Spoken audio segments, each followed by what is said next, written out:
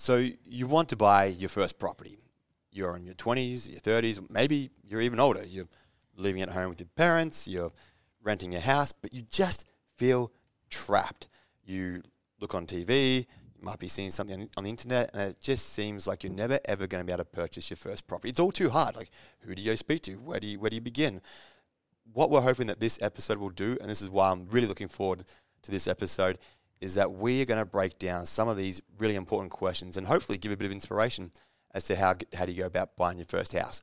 Obviously, if you've got a bucket load of cash and you've got some really wealthy parents, you can go ahead and buy your first property.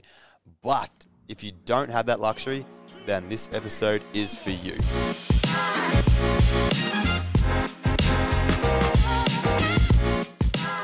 So, welcome to Mind the Age Gap.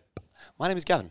I'm Sarah. I'm Holly. And I'm Rach. Speaking about buying your first home, I actually bought my first home with my best friend at the time. So we were young, dumb, broke, and we're the type of friends where it's kind of like if somebody mentions an idea, the other one just doesn't say no and just like goes along with it for some weird reason. And we found ourselves in lots of interesting situations. But we're kind of playing around with the idea of it one day. And then next thing we knew, we were putting a deposit down for our house. But it was quite scary because we were both pretty broke and we worked multiple jobs. How old were you? 21. We were both 21. Yeah. And we worked, a couple of jobs. We were going out all the time, every weekend, a couple of nights a week. We were way too intoxicated to make any decisions. How did that idea come about, by the way? Who said it first? And Maddie actually mentioned it first. And my friend Maddie is the one who I bought the house with. Yeah. And she wanted to move out of home. And then I was actually going through a separation at the time. So I was just like kind of staying like temporarily at one of my friend's houses. And then she's like, I want to buy a house. And then I was like, well, I'm in because I need somewhere to live. Yeah. And then, that's just kind of how it happened. What could go wrong? What could go wrong? We were literally warned by all of our friends, family, co-workers, pets, anyone you could think about it, which is like, do not do it. It's the worst idea. It's going to end balls deep, like balls up. It was a party house. Balls deep. I like this house. Oh, God. So you would have loved the house. I would have. Sorry. There was a wall. I'm only a woman. The colour of this couch. And it was the ugliest thing going around. Well, it was ugly, but it was charming. It was like the ugly boy at school that did all of your homework for you. That was me. You loved him. For those listening in the car, the couch is very yellow. Very yellow. So it was a yellow couch. We had a yellow wall. But the wall in the house actually became quite famous because it was a party house. Everyone would meet up in the lounge room. We'd all have drinks. We'd all get absolutely trashed. And then in the morning when you walked out, there was just bodies everywhere. But before we actually went out, everybody would take photos in front of this yellow wall. That was just like the staple. I'm going out tonight. Here's my yellow wall. Do a shot before you get into the Uber, and then you go out and get trashed. It was just part of the process. It's great. And how did it end? Because everyone said it wasn't going to end well. It ended great. Like, we're still best friends now, which is great. Went to Europe last year together. Yeah, we went to Europe last year together. We still talk all the time. She works away, so can't see her as much as what I used to. But yeah, we're still very much as close as what we ever were. It actually turned out to be, really good. So towards the end, she ended up buying me out, and then I bought my own house, and she's bought other properties since. So it was a really good starting point for us because we couldn't afford to buy on our own. But it got us in, and then we were able to make money out of that and then, buy other properties. And she still lives there now. She has painted the yellow wall. Sadly. It's white now. But, the memories are there. Very sad. Look, my first house was a little bit different to that, a little bit more organised, I guess. My boyfriend at the time, now husband, still together, it's all good.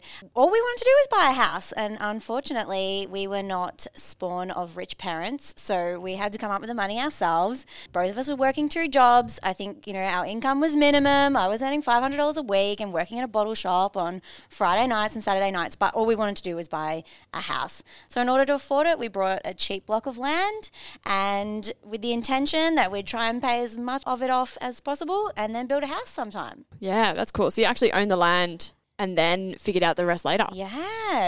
Figure it out later. We were young and we were a bit silly. Why not? And then was your plan B just to like pitch a tent or? Yeah, swags. Swags. So easy. I guess mine was also a similar thing, Holly. I bought my first house in my early 20s in the country as well.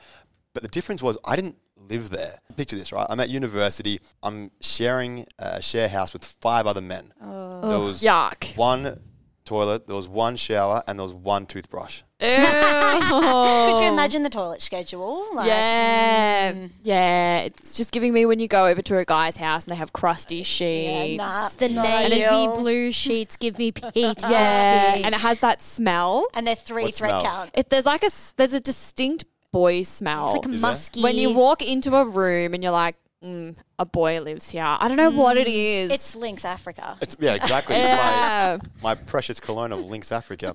You just know Times the 6. window hasn't been opened in 6 months. No, it hasn't. Yeah, blinds have been shut, Yeah. dust everywhere. Yeah. But you know what? It worked. And there was never any complaints. We once threw a football down the corridor. We were playing a game of touch rugby.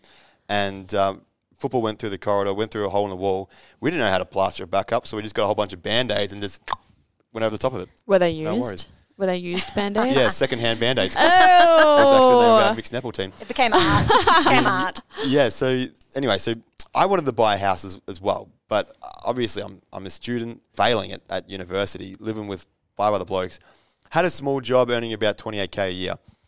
But over the course of a couple of years, I was able to save up enough money for a small deposit on a house. Now, I knew I couldn't buy in the city or anywhere even near the city. So I ended up buying this small asbestos-filled house out in this rural town called Traralgon, which is in Gippsland, Victoria, for $127,000. You think, geez, that's really cheap. Like, how the hell? It's still really cheap out there, by the way. $20,000 was my deposit, but I didn't live there. So the thing is, I wanted to stay where I was living, but I wanted to get a property. So I bought this house in Traralgon, and I had tenants move in there. The good thing was, the mortgage that I was paying was covered by the rent that I was getting from the tenants. So I wasn't losing on this property. So were you making money on the property? A little bit. I think I was making about $40 a month. Right. But I'd put that away, pay for council rates or pay for any maintenance requests. I mean, it was an asbestos house. It was from the 1940s, for goodness sake. Yes, it made a little bit. But the thing was, I was able to then pay off the house over time. And every couple of years, it would go up a couple of $1,000s in value. But eventually, I would make more equity. What is equity? Equity is the gap between mortgage and the value of your home. If you owe $400,000 on your mortgage and you have the home valued at $600,000, then your equity is $200,000. Good explanation. So for those that don't want to move, if they're living in the city, but hell no, we can't afford to buy in Sydney or Melbourne or Brisbane, but you do want to buy a house, I think rent vesting, and that's a term, rent vesting, is a great way to go about buying a house that's further out in the suburbs. You rent it out, and then you make your way into the housing market from there. Okay, so I'm the only one out of us 4 that actually hasn't bought their first home. I'm 22, so it is a very big discussion in my friendship groups. I've been looking more and more into it into the last 12 months, but me and my friendship group that I'm talking for, we feel as though that there's no light at the end of the tunnel. I can't help but think, yeah, congratulations on all you guys buying your first house. We get it. It cost $150,000 back in 2010. You're probably listening to Black Eyed Peas, but things Definitely. aren't... I was. Definitely was. It's gonna be a good night. Sorry. Oh my God. But things aren't like that anymore. I mean, I don't know if you guys have seen the news or not, but property prices have gone through the roof. Tell me about it, please. Go further. Yeah. Well, I just can't help but think that, it's really hard for people to find houses that are in that $100,000 to $200,000 range. For me to buy a house in my town, even the cheapest of houses, you're probably looking at $500,000, which 10% of that's $50,000. I mean, I've been renting since I was 18, and even that is hard to save money. I just don't know where to begin. Where would you guys suggest to even start? The first person that I would definitely recommend you speak to is a broker. So a broker is somebody who works in finance, and they can actually create a plan for you to get you on the right path to buy a house, your first house, second house, third house, even a car. They can actually look at your entire financial situation. So if you were to call a broker and be like, hi, I'm Sarah. This is how much savings I have. And this is my plan. This is my goal. What do I do? They can sit you down, assess your situation from front to back and completely put a plan in place that's going to help you reach that goal. That will include budgeting. It will include doing research in all these different banks to fit your certain criteria. So one bank might offer you more money to lend you for a house based on your job position. So they'll make sure they do all the research and find the best couple of banks that will suit your situation as well. Okay, so let's say I'm looking at buying my first house, or at least I know that's a goal in my mind. I have maybe $5, $10, $15, even $20,000 in my bank account. Who the hell do I talk to? Do I go to a broker? Do I go to the bank? I mean, I've been banking with CommBank since I was 5. I had the Dolomites account. That colouring in sheet every month. They brainwash. They brainwash all of us. I had this loyalty towards Commonwealth Bank. I love CommBank. I still bank with them because of that. Oh man, I had that loyalty until I was 15, right? And I was playing a game of poker with my friends. And it was the first game of poker. I had $5. So I had a $5 note. That was our buy-in. And I asked for it to be changed into coins. They charged me $2 for that. Oh, my God. That's crazy. CommBank's the criminal. next day, I went to Bendigo Bank, opened up a new account. I didn't realise how many banks there were when I was 15. I thought it was CBA, Commonwealth Bank. I thought that was it. Turns out there's a whole bunch. But that's the best thing about brokers. Oh, okay. So would a broker be someone that I ask these stupid questions to? I mean, I grew up in housing commission, so I feel like I have no financial or housing knowledge around me. I have no one really I can ask these questions to. I feel like I'm going to be wasting people's time. Yeah, that's such an awful feeling. But you're definitely not. Like, brokers are in the business because they really enjoy creating plans for people. Like, that's why they're doing what they do, is because they want to see people succeed, especially their clients. They do it for their own accounts and they want to do that for other people. So for any industry, when people think they're bothering them or wasting people's time, they're actually doing that job because that's what they love to do. So it's definitely not any stupid questions, but it's really important to get it right from the start, because if you start buying a couple of properties and they're actually structured in the wrong way, you could actually lose a lot of money. So I think it's really important to get it right from the start. And I think, Gav, when you bought your Terralgan properties and then you actually started to grow a bit of a portfolio, you kind of had to rejig everything. Yeah, correct. And the best thing is, from a first home buyer perspective, or anyone perspective really, is that a broker is free. Like, you think, gee, I'm going to ask all these questions, take up all their time. Like, what are they going to charge me? They are free to talk to. Eventually, when you buy a house and you use them to purchase, they'll get a commission from the bank, so they do eventually get paid. But in the initial meetings, they're not charging you money for that. Oh, so it's actually no extra cost to me to get a person to get information from. They will educate you a lot. Yeah, they're a good source of information. Oh, wow. So did all you guys use brokers when you bought your houses? I did, yeah. Which is interesting, because at the turn of the century, over 75% of people that bought a house used a bank. They went to a Commonwealth Bank, for example. They had a loyalty towards it. But they don't care, man. Like, I think Commonwealth Bank just posted like a $1.5 billion profit the other day. Like, they don't care about small little Sarah. Cheeky brag. Don't feel that loyalty that you have to go to one bank. Go to a broker. They look at 40 plus banks and they'll find you the best deal. And guys, now more than ever with interest rates, check them out. Find the best deal. If anyone wants to reach out to the podcast on Mind the Age Gap, we have we have brokers. Oh, stupid. So, little plug. Yeah, little plug. In case you didn't know. Free marketing. Okay. So, you guys are now inspiring me here. Let's say I have some savings. I've spoken to a broker. I know how much money I could borrow from the bank, and I'm thinking about buying my first house. What are some costs that I need to keep in mind? Because I feel like you real estate agents are sneaky as heck. Like, I don't trust you Tricks guys. of the trade. Yeah. So what type of costs are involved in buying a house? I know that there's things like stamp duty or like a conveyancer. Like, there's so many things that I feel like are going to add up, and I don't know if I can afford that. Yeah, stamp duty it's a crazy thing. When I first heard the word stamp duty, even almost now, I think of like the stamps that used to get, those rubber stamps that you'd have on envelopes, and I was like, well, surely it's not going to be that much to stamp an envelope or stamp a piece of paper. Tens of thousands of dollars. Exactly. Yeah. $25,000 per stamp. So depending on what state of Australia you're in, the stamp duty is slightly different, but at the core of it, the stamp duty is the more expensive the house, the more expensive the stamp duty. So in Victoria, for example, if you bought a house for $2.5 million, you lucky first home buyer, be prepared to pay close to $100,000 in stamp duty. But if you were to buy a property for $600,000, for example, it's about $30,000 stamp duty. Still a lot of money. But the really cool thing is, as a first home buyer, if you buy under $600,000, you don't pay stamp duty. Oh, so you don't pay nothing? You pay zero. I like what I Donuts. hear.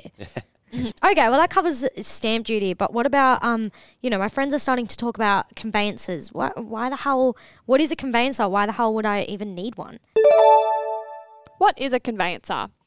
A conveyancer is a scary word, but a conveyancer will become one of your best friends. They handle all the legal mumbo jumbo and ensure you're not getting screwed over by shifty estate agents when you are buying a house. Conveyancer is a scary word, isn't it? I didn't know what a conveyancer was. Holly, did you know? I mean, Yeah. I thought it was a surveyor. Yeah, no, it's just like a little paperwork guru. They know all the big words. They check over your documents before you sign anything. And actually, when we first bought our land, we went to our conveyancer just to make sure we had some sort of clue on what we were signing. And the conveyancer picked up on something and said, hey, look, your land that you're buying, the people who are developing the land, they've got 2 years before you can build on it. And we're like, no. They said we only had to wait 6 months. So the conveyancer changed that for us and gave the developer a year so that we only had to wait a year before we could build on our house. And it actually turned out that the land wasn't ready for about 3 years and we were able to get out of it. But had the conveyancer not told us about that thing, I would have no idea. So if you didn't have a conveyancer, you probably wouldn't have been able to get out of that deal? Or? No, I might have lost my deposit. I really didn't know what I was signing. I mean, have you seen the words on a contract? It's really scary. These guys. Mumbo jumbo. That's right. And these guys know their stuff and they work for you and not the sneaky real estate agents. Stupid real estate Shifty agents. buggers. Can't be trusted. I've got a few clients actually that sold their house in 2019 before prices really jumped up because they'd purchased land and expected to build on it within 6 months. To this day, they still are not allowed to build. The developers haven't done the right work. They haven't got the blocks ready. They won't be able to build on these until 2024. That's 5 years that they've been in limbo. And in that time, they've had to rent and go between houses and they've missed out on the chance to hold their property for more growth. It just sucks. So having a right conveyancer is important. But let me say that you probably don't need a conveyancer until you're a lot closer to buying a house. So mortgage broker is the first step. Make sure you've gone down that path with them. And then when you start to get into the throes of buying a house, that's when you go see the conveyancer. Probably when you start inspecting properties is Yeah. a good time to explore a conveyancer. Yep. That's when all the legal documentation comes out. Okay, so I'm assuming that they're not going to be like mortgage brokers. Like they're probably going to charge a fee. Hey, if they're so good at what they do. So how much should I be putting aside for a conveyancer, roughly? Well, about $1,000. Oh, okay, so that's not actually too bad. Not too bad, yeah. Thought it would be like stamp duty, $30,000. Yeah, And really, in the long run, they could save you so much money. If you make the wrong choice and sign the wrong document, they could really save your ass. So you mentioned before about the whole first home buyers grant thing. I feel like that is quite useful for people my age because we're all first home buyers. And I actually had a friend who was messaging my group chat last night and she asked a really cool question about her and her boyfriend. They're looking to buy their first house together, which is exciting. Ooh. Yeah, I'm very jealous. I'm very single. So, and they wanted to know that her boyfriend has already used the first home buyers grant when he bought his first house, but she hasn't. She hasn't touched that grant yet. When they buy a house together, are they still eligible for it? Yeah, well, congrats to your friends. That's exciting. But unfortunately, with first home buyers, it's first home buyers because it's the first time you buy a house. So I guess the boyfriend's already used his first home buyers grant. So your friend would have to go out and buy the house on her own in order to still get the first home buyers grant.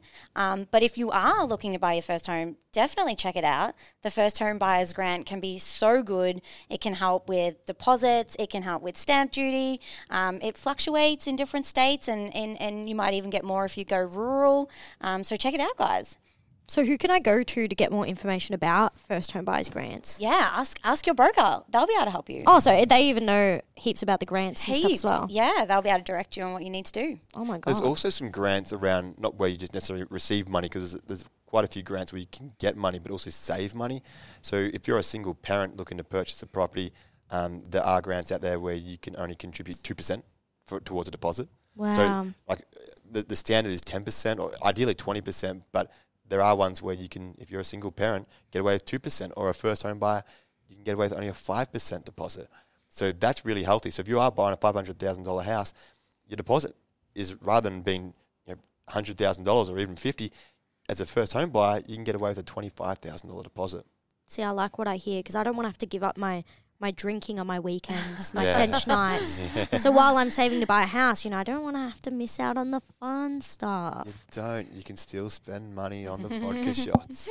Tequila. Tequila on the You same. even okay, so with this first home buyers grant, you dappled on before, Gavin, about Good word, by the way, dapple. dapple. Yeah, I'm from the 30s. Okay, nice to hit it hard. Joking. So you dabbled on before about rent vesting. Yep. If I was looking at rent vesting in freaking rural South Australia, because that's all I can afford, can I still use the first home buyers grant if I'm not actually going to be moving into a property? No, you can't, because it's the difference is first home. So a home is where you live. So you can't use the first home buyers grant unless you're going to be living there. So that's a really good point. With any of these grants or concessions, you do have to live there for a certain time, whether it be 6 months or 12 months. You do have to live there. If you are rent vesting, unfortunately, you would have to pay stamp duty. But for example, if you are buying in a remote town in South Australia for $200,000, the stamp duty isn't really going to be that much. It might be $10,000 or $15,000. It's still a lot of money. Don't get me wrong. But compared to what you could be paying for a $500,000 house or a $600,000 house, it's a lot cheaper. So yeah, you do have to still save some money, and you still have to pay some fees, but I still think it's a viable alternative. Interesting. Yeah, so buying your house can be really, really exciting, but also quite stressful. So if you do need any help, please do just let us know, because obviously we've been through it all. We hear all the questions all the time, so it's totally fine. Just let us know if you need help. But yeah, good luck with that journey. But it's affirmation card time, my favorite time of the week. So the card today is, how can I improve myself for tomorrow? Holly, how can you improve yourself for tomorrow? Good question. No, that was part of my New Year's resolution this year, was to really spend a bit more time on myself. I'm a mum and I work, and sometimes I forget that we need a little bit of care. So I'm spending more time on me, and I'm reading, and I'm doing my face mask on a Sunday, and I'm just taking a little bit more time on myself to be better the next day. See, I have the opposite problem. I have too much time to myself because I don't have kids. So what I need to do to be better for tomorrow is to actually sleep. I feel like every 20-something-year-old, we go to bed at midnight, 1 a.m. I think last night I went to bed at 1:30. So I need to spend less time with myself and actually sleep for a change. Is that you saying you're going to sleep in and come to work late? No, I want to go to bed at like 11 or 10:30. I've already been asleep for 4 hours. Yeah, by then. same. For context as well, Sarah has to set like 10 alarms to get up. But she says it's because she can't sleep with like light and stuff like that. But it's definitely because she's awake till 1:30 a.m. Yeah. and she doesn't wake up. I literally have like 20 alarms, but now my body's just so used to ignoring them that I have to have my phone on the other side of the room or in my bathroom. But it still didn't work. That didn't work the other day for you. Yeah. Okay. We all have issues, and these are one of my issues. I'm That's how you working can on improve myself. yourself for tomorrow. Yes. Gavin, what about you? I will start paying the bills on time. We were 3/4 of the way through this podcast and the power went out and we had to restart the podcast from scratch. So I'll start paying the bills on time. That would actually improve all of us. Yeah. I didn't realize you were in charge of the electricity bill here. Ah, well, there you go. How can I improve myself for tomorrow? So it's probably similar to you, Holly, in a sense that you're actually really good at self-care and doing things for you. You're always coming in and being like, I did this, I did that. And it's so great because I'm the first person to ditch myself to do something fun. So if I'm like, no, I'm definitely going to do self-care night. But as soon as somebody mentions something slightly that gives me a little bit of FOMO, I just completely ditch myself and I'm there. I'm like, yep, let's go. Let's do this. Let's do that. And then all of a sudden on a Sunday, I have 20,000 things that I need to do and it's very stressful. So not ditching myself would Woken be... up hungover. Yeah. You got a list of things to do. Yeah, that's right. Bad idea. Well, I think that sums up buying your first home. And next week, our podcast is going to be about when is a good time to buy? Yeah, I can't wait for this actually. Obviously, people look at a lot of different metrics to work out when to buy, when to sell, all types of things. And it's forever a guessing game. But we've got some pretty cool insights of when is the best time to buy, especially property. So don't miss that one. Thanks Bye, for guys. listening. Bye. Bye. Bye. 1,